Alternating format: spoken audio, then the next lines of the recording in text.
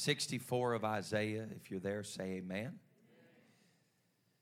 We're going to read tonight from the 8th verse, 64 and 8.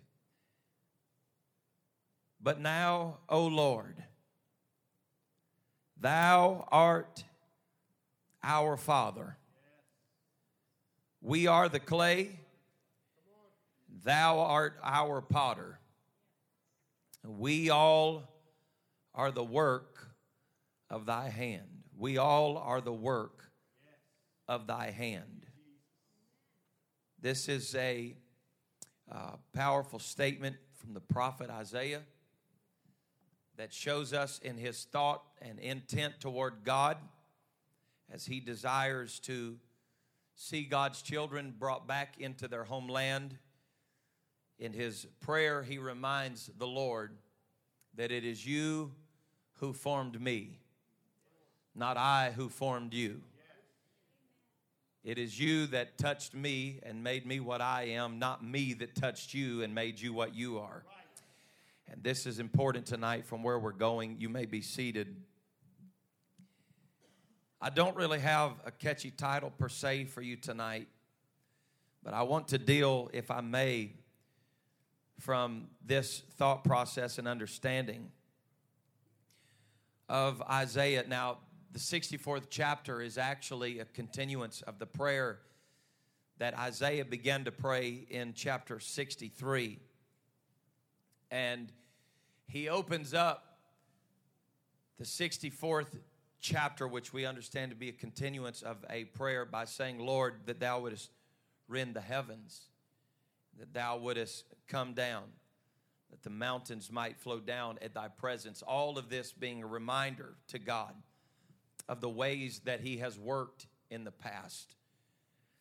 The heavens being open over Sinai, and the heavens flowing down that mountain at his presence. He begins to talk to the Lord in a measure and manner in which Jesus taught us to pray in the New Testament.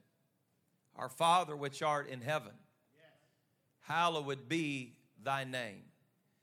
I think it's important for us to never forget that it was he who made us and not we ourselves. It's a dangerous age in which we live, that religion has formed God into its image, rather than us being formed into the image of God. In the book of Genesis, chapter 1, and verse number 27, the scripture plainly declares to us that God created man in his own image. In the image of God created he him, male and female. God created man in his image. Man was formed after the likeness of God. The word image is familiar to us today, but the meaning of the word has leaked away so that now it connotes virtually the opposite of its former meaning of likeness. You know, today a politician can hire an image maker. The job applicant dresses for a particular image in which they wish to portray so that they may be hired.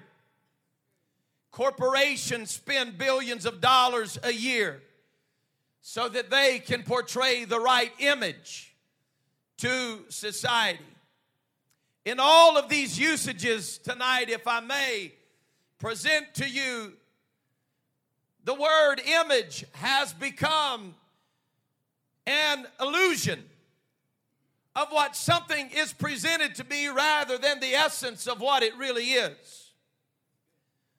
I feel like telling you tonight that we must reinforce the importance of knowing our Creator and the fact that it was we who were created in His image, and that the original meaning of the word image is as an exact likeness, not a deceptive illusion.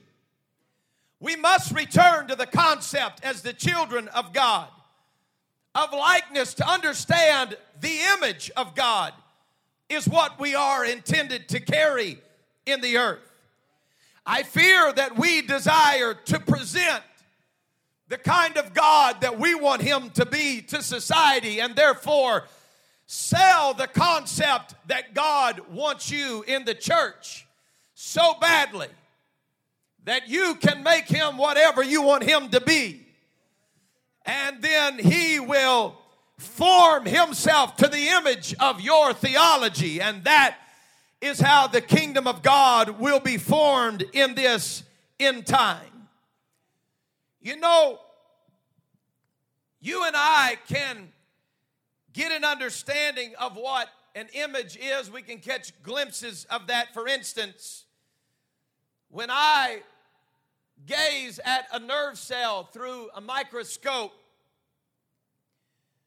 we can look at this beautiful image in which God created and see the image of that nerve cell.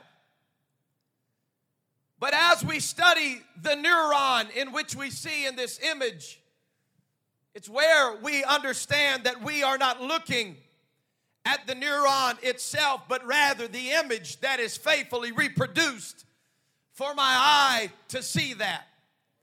It is in this case in a projected image that is now larger than it was that the image enhances rather than distorts the essence of the cell. I'm taking you somewhere right now. The closer you look at the cell, the more you see the true essence of what it is. As the Spirit of God surveys our hearts in a microscopic fashion and knows the thought and the intent of our heart, God sees the essence of who we really are. What we portray in public is often not a faithful reproduction of who we truly are, but rather what we want people to see. And it is a fact that if you were to look at 99% of this room tonight, it would certainly be our outward desire to express the image of God in which we were created. But I wonder what would happen tonight should the Holy Ghost begin to survey the inward part of the man and could see the essence of who we truly are. Not as we sit together in heavenly places in the house of God, but who we are when we're all by ourselves and nobody else is there to cheer us on and nobody else is there to applaud us. I wonder tonight, would we faithfully reproduce the image in which we were created, or rather would we present the image in which we want God to be, to some way somehow justify the sinful nature that's within us?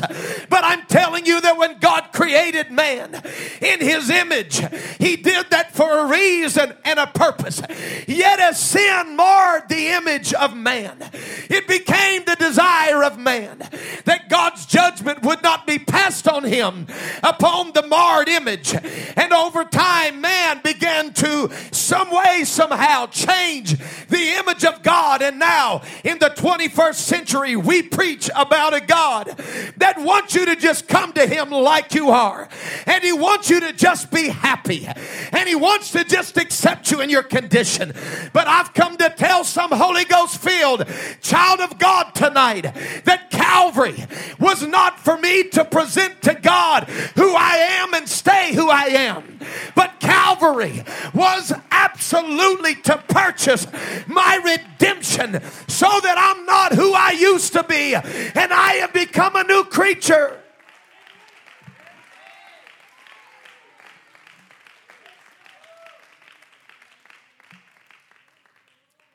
It's incredible to think that God was so mindful of us that He created us in His image. I would like for you to walk down the road of logic tonight with me, if somehow you could do that, and think about a 10-pound bundle of protoplasm squirming joyfully in a blanket.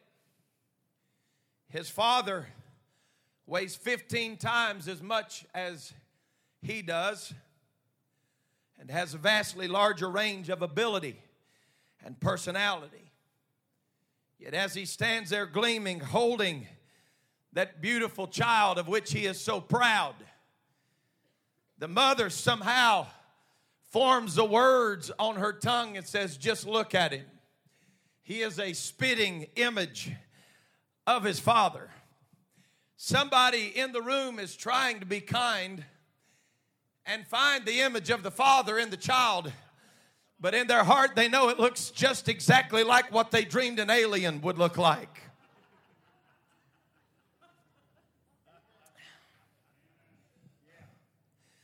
It was going to be embarrassing to her, I'm certain. But Lauren was our first child. She's 16 this week, turned 16 yesterday. And when Lauren was born, thank you, that's all right. When Lauren was born, her ear was stuck to her face. And when I looked at her, she was a beautiful child. She was perfectly healthy, no problems whatsoever. But when the doctor handed her to me and her ear was stuck to the side of her head, the first thing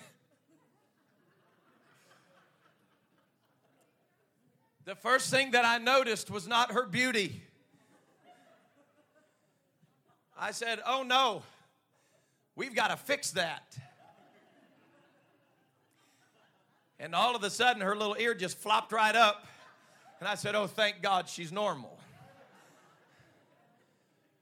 As soon as the doctor handed the child to me, I started counting fingers. 1, 2, 3, 4, 5, 6, 7, 8. I said, thank God she has 10 fingers. Well, 8 technically, and 2 thumbs.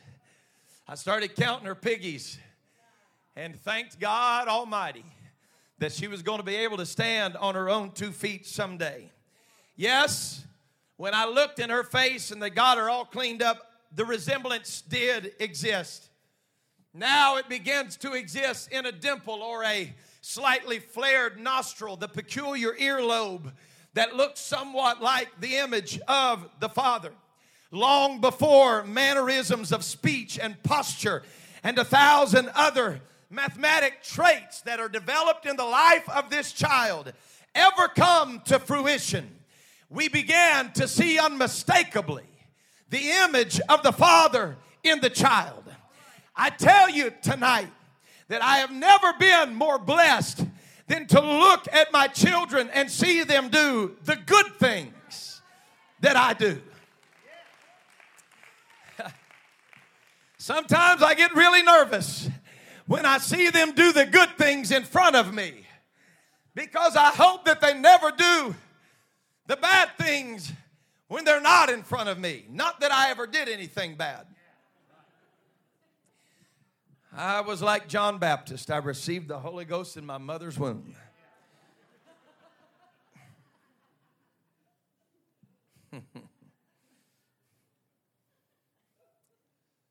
When you look at a child that's born into this world, Genesis 1 and 27 is usually not the first thing that crosses your mind. That the child in which you are holding has been created in the image of God. Yet knowing the Scripture, the incomparable understanding that we are fearfully and we are wonderfully made. We are wondrously strange and unique. Yet we all bear the image of our Father. It's not that we look like Him, that we share His characteristic features of His eyebrows or His earlobes. For God is an invisible spirit. But philosophers and theologians have long speculated on all that could be contained within the mystery of the single phrase that we are made in the image of God. Predictably, they tend to draw their own conclusions and project their own definitions. The principal concerns of their time and era become very clear by what it is they manifest in their theological idea of who He is, because then that transforms who we are. As you change the image of God, then man can be whatever his image is to you. It usually happens over time and space and dispensation, for the Enlightenment age assures us that the image of God is the ability for us to reason. The pietists identify it as the spiritual faculty. The Victorians claim it has the capacity to make moral judgments, and the Renaissance thinkers locate the image of God in artistic creativity. Well, what about our psychologically developed and dominated age, or should I say psychotically dominated age? What could the image of God possibly be? Well, you know, it's kind of interesting, because you've got one group that says he is a judgmental figure that sits on the throne, ready to damn and condemn and strike down lightning on everything that moves and breathes in the wrong way. Others set him upon a throne and say, don't you know the Bible says the Lord doesn't judge? I'm still trying to find that one. It's like there is no happy meeting. Brother Jordan, it's like one is the antithesis of the other. It's like one is that he is simply judgment and the other, he is simply love. But what we understand according to John chapter 1 and verse 14, that the Word was made flesh and dwelt among us, and we beheld His glory as of the only begotten of the Father. Watch this now, full of grace and truth. Not a balance of the two. Full of both. It is true that He is a God of love, and that He wants us to find somehow a sense of happiness and perfection in our lives. It is also true that He is not just a God full of grace, but He is a God that's full of truth. And when He looks at the image in which I portray, He has every right to look at me and convict my soul and convict my heart and say, there are things in you that I would like to that I would like to extract out of you, because they are forming you in another image that is not like my image. Can I tell you tonight that God is not just a good balance of grace and truth? He is full of both. It is the understanding that the truth is, I'm a dirty, rotten scoundrel. That's the truth. But His grace moved in and said, I made a way through Calvary that you can be reformed.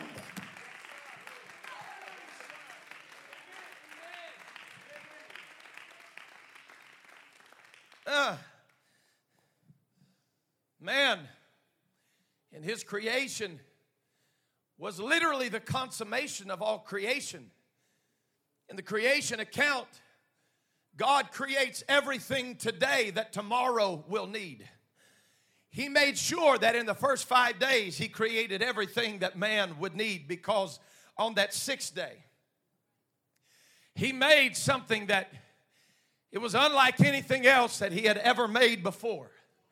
All of creation was bound to the Word of God, to respond to the Word of God, because that was the creative nature that was in everything that was created, until that sixth day when the potter reaches down into the clay and he begins to form and mold the image of which he wants. You know, if I were to sit down at a potter's wheel, it would be laughable, the product that I would present to you by the end of my session on the wheel.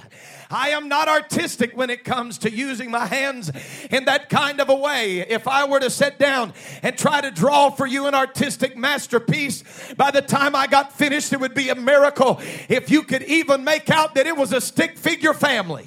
I'm not artistic in that way. I have a beautiful piece of pottery that I use every morning of my life that I'm home. It's a piece of clay. It is a piece of pottery that was formed by J. Mills in southern Indiana. My mother purchased it. It's a coffee mug for me. She purchased it for me back in 2002. It's become a prized possession for me because Mr. Mills has now passed away. And I hold within my hands every morning something that can never be reproduced. If you were to walk into the little pottery shop where his wife now runs in Brown County, you would see that there are several pieces of pottery there that are somewhat like the one that I have. But only that potter knew when he put his hands to the wheel and he began to form that piece of clay that in my hands it could do nothing. But for now, since 2002 until this day, it is a vessel that every morning of my life, it is something that brings me enjoyment when I put that dark caffeinated water and nectar of life in it and put a little bit of creamer in there and the blessings of God start flowing. You know what? I am not a potter, but this is one thing I know. When that man sat down at the potter's wheel, he didn't sit down to make a bowl. He did not sit down to make a serving tray. He sat down with purpose in his mind. He had a thought and he had an intent. God help us. And he began to form something in his mind that he knew at some point somebody would pick up that vessel and find use in it, and it would be something that you could refresh them with. I've never claimed to be a potter tonight, so I don't plan on forming God in my image, but I am ever grateful that the great potter reached down into the clay and the dust of the earth, and when he began, oh my,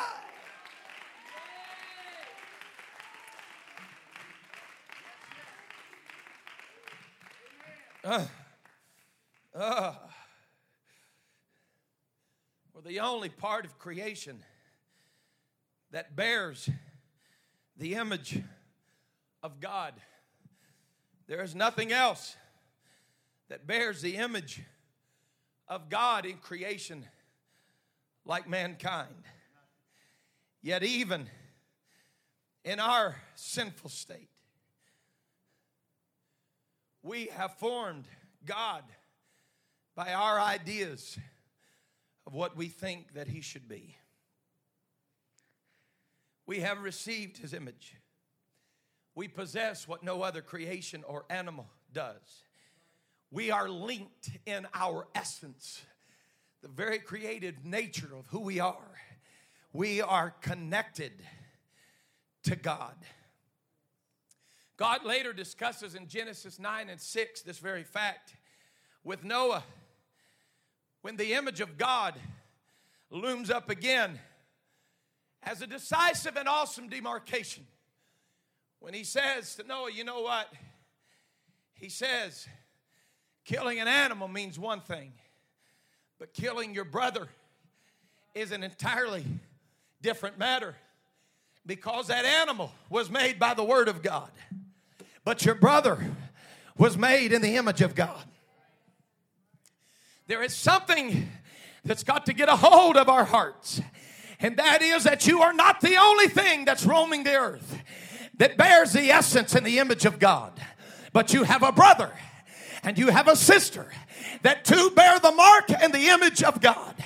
And we must handle our brother and we must handle our sister not as though they are an animal of another species, but in realizing that just as you are humanity and you in your own heart and your nature have the ability to sin and make mistakes, we must have the ability within our hearts to learn how to live in unity with our brother.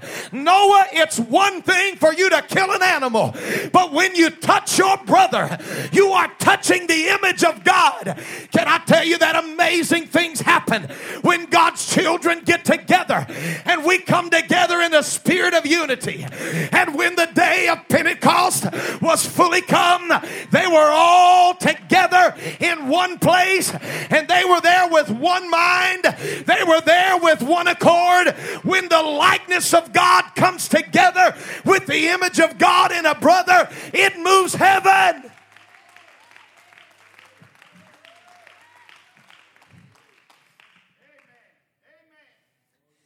There is no way that you and I could ever understand the value of one soul. I hope that over the last few weeks, God has worked on our hearts and our souls to let us know that it is not just about coming together and sitting in a church house, but that person you walk by and look down on with disdain down your nose, that has needle tracks in their arms, that smells like a walking ashtray, their breath absolutely smells like it's going to knock you over with alcohol. I want to tell you right now, that adulterous woman that you walk by and look down on because she had 5 or 6 kids and none of them look like they've got the same daddy. Do you understand that when you raise your nose to them and say they're not worth it, that you are absolutely turning your nose up? Oh, God, help me right now. You are turning your nose up to the image of God. God created that woman. This is not about filling up a church with more rear ends and more seats and building bigger buildings. This is an understanding that every human being that is breathing oxygen tonight, they are the image of God. And though that image may be marred, they deserve the opportunity to know that Calvary was enough to repair the image.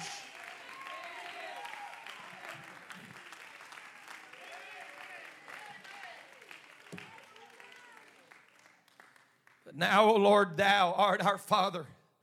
We are the clay, and thou art potter, and we are all the work of thy hand. FPC, I want to tell you something tonight, that I want to become a part of the fabric, the fiber, the makeup of who you are and the cadence and rhythm of which you walk to. And that is, there is nobody in this earth that deserves to go to hell. And there is nobody in this earth that deserves the goodness of God that you have been shown. And if for no other reason in the world, we ought to want to tell somebody that doesn't deserve his goodness that we didn't deserve his goodness either. And because he's been so good to us, it's not because of any good thing that I've done, but it's because of his grace that I'm able to be seated with him in heavenly places. I thank God that even though my image was marred, God was able to restore me to his image.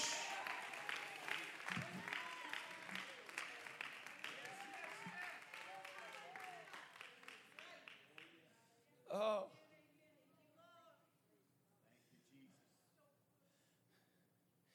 What God is looking for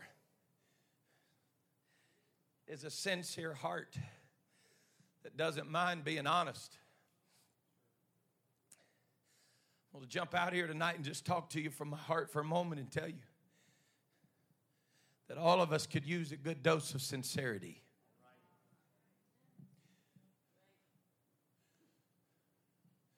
Sincerity will make you repent. If there's even a question that you're out of alignment with the image of God.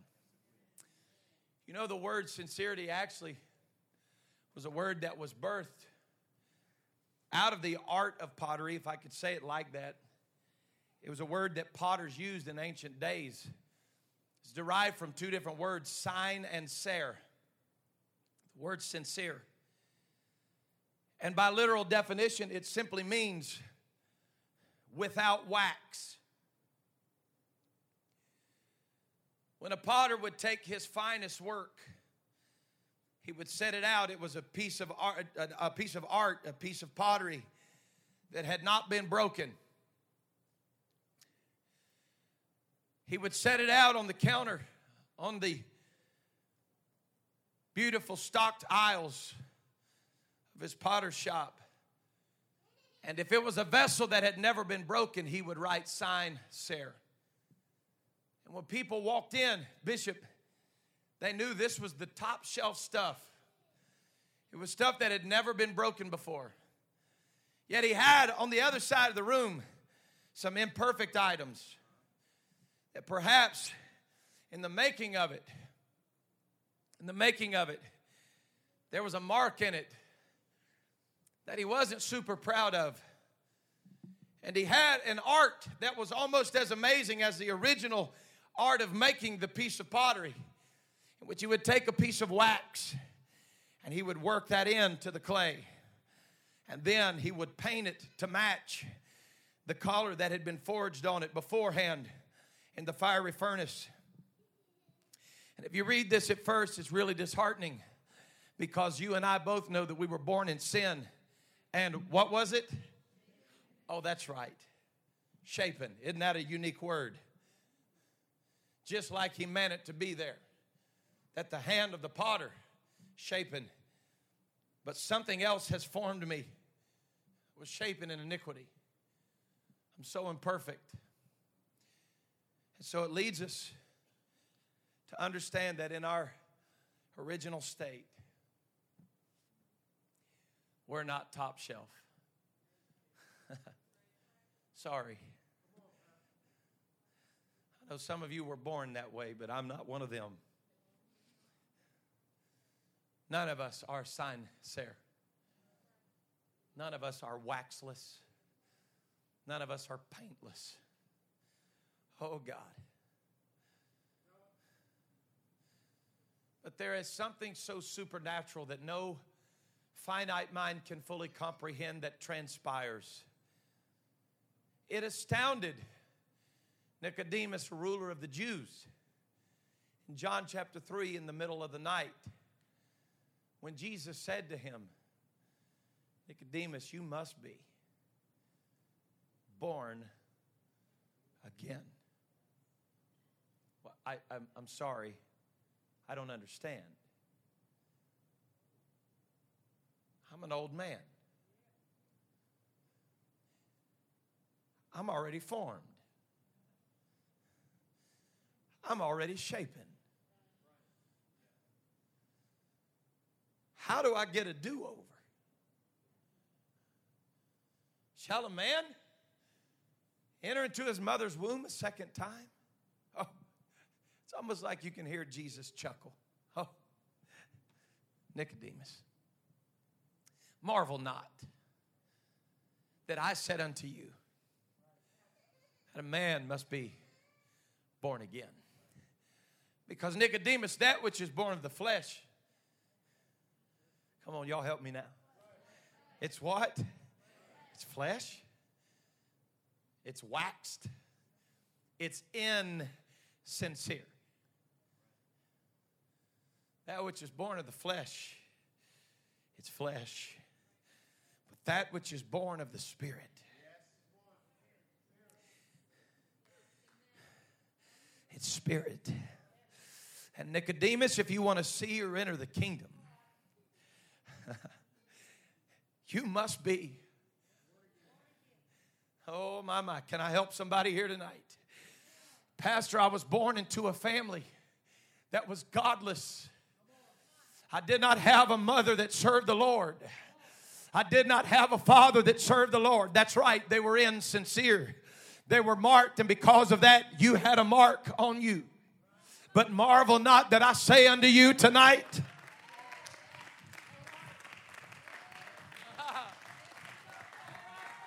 I had some things happen to me in my childhood that marred my image and messed me up. And now I've got tendencies in my life. I was born with tendencies for a man to love a man and a woman to love a woman. I was born this way. I was born with tendencies to feel like that I'm a woman that's trapped in a man's body.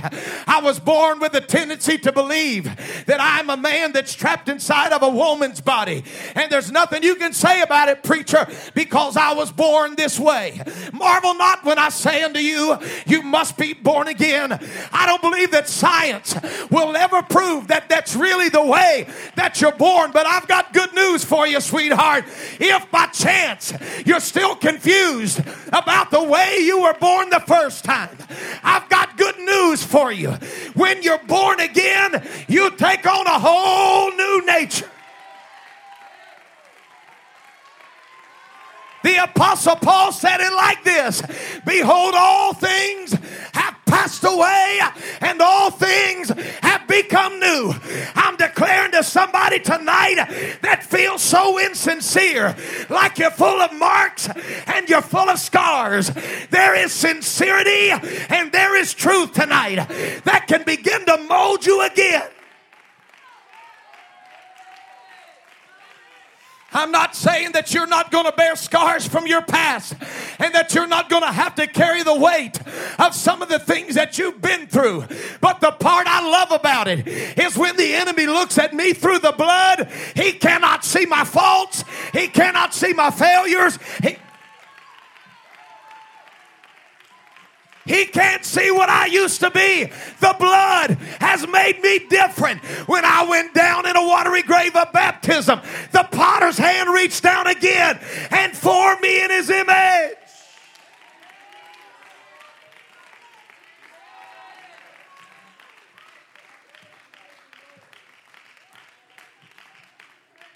Shall we stand tonight, church?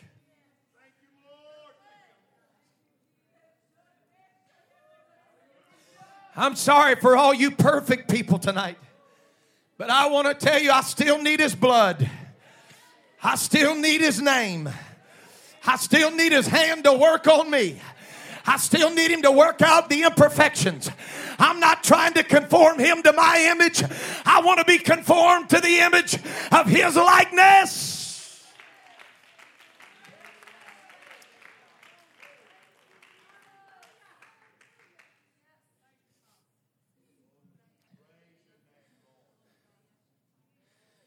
It took him just a week to make the moon and the stars, the sun and the earth.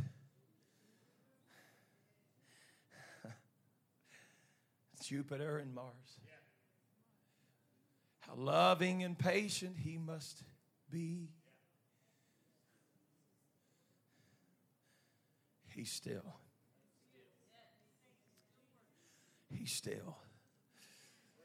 still working on my heart. He's still working on my mind. Come on, somebody. He's still working on this church. He's still working on our image.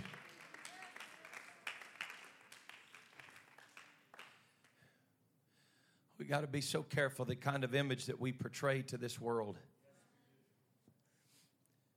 because some of them are going to believe that is the image of God. I've never understood why out of one breath someone would preach and teach the power of Calvary and the blood of Jesus, and then when the altar call is over, the same mouth would advance the thought and the idea that God does not expect you to change. Isn't that something? We'll put a cross on our car, but then disregard the power of the cross in our lives. Some have really got intentional now, and they put a cross on their body so the whole world can see I'm tattooed for Jesus.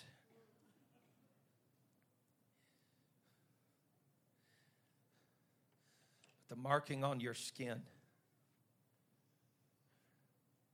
or the sticker on your car, the little fish by your license plate, does not speak of his image. But the way that you carry yourself in this present world, realizing that this is not where you belong, but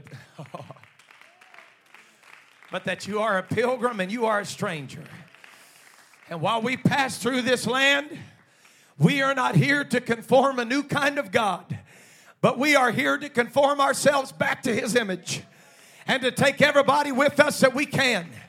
Because there is coming a day, I hope in the not so distant future, that the scripture said we are going to see him like he is. You know what we're going to see? We're going to finally see the image. We're going to see his face.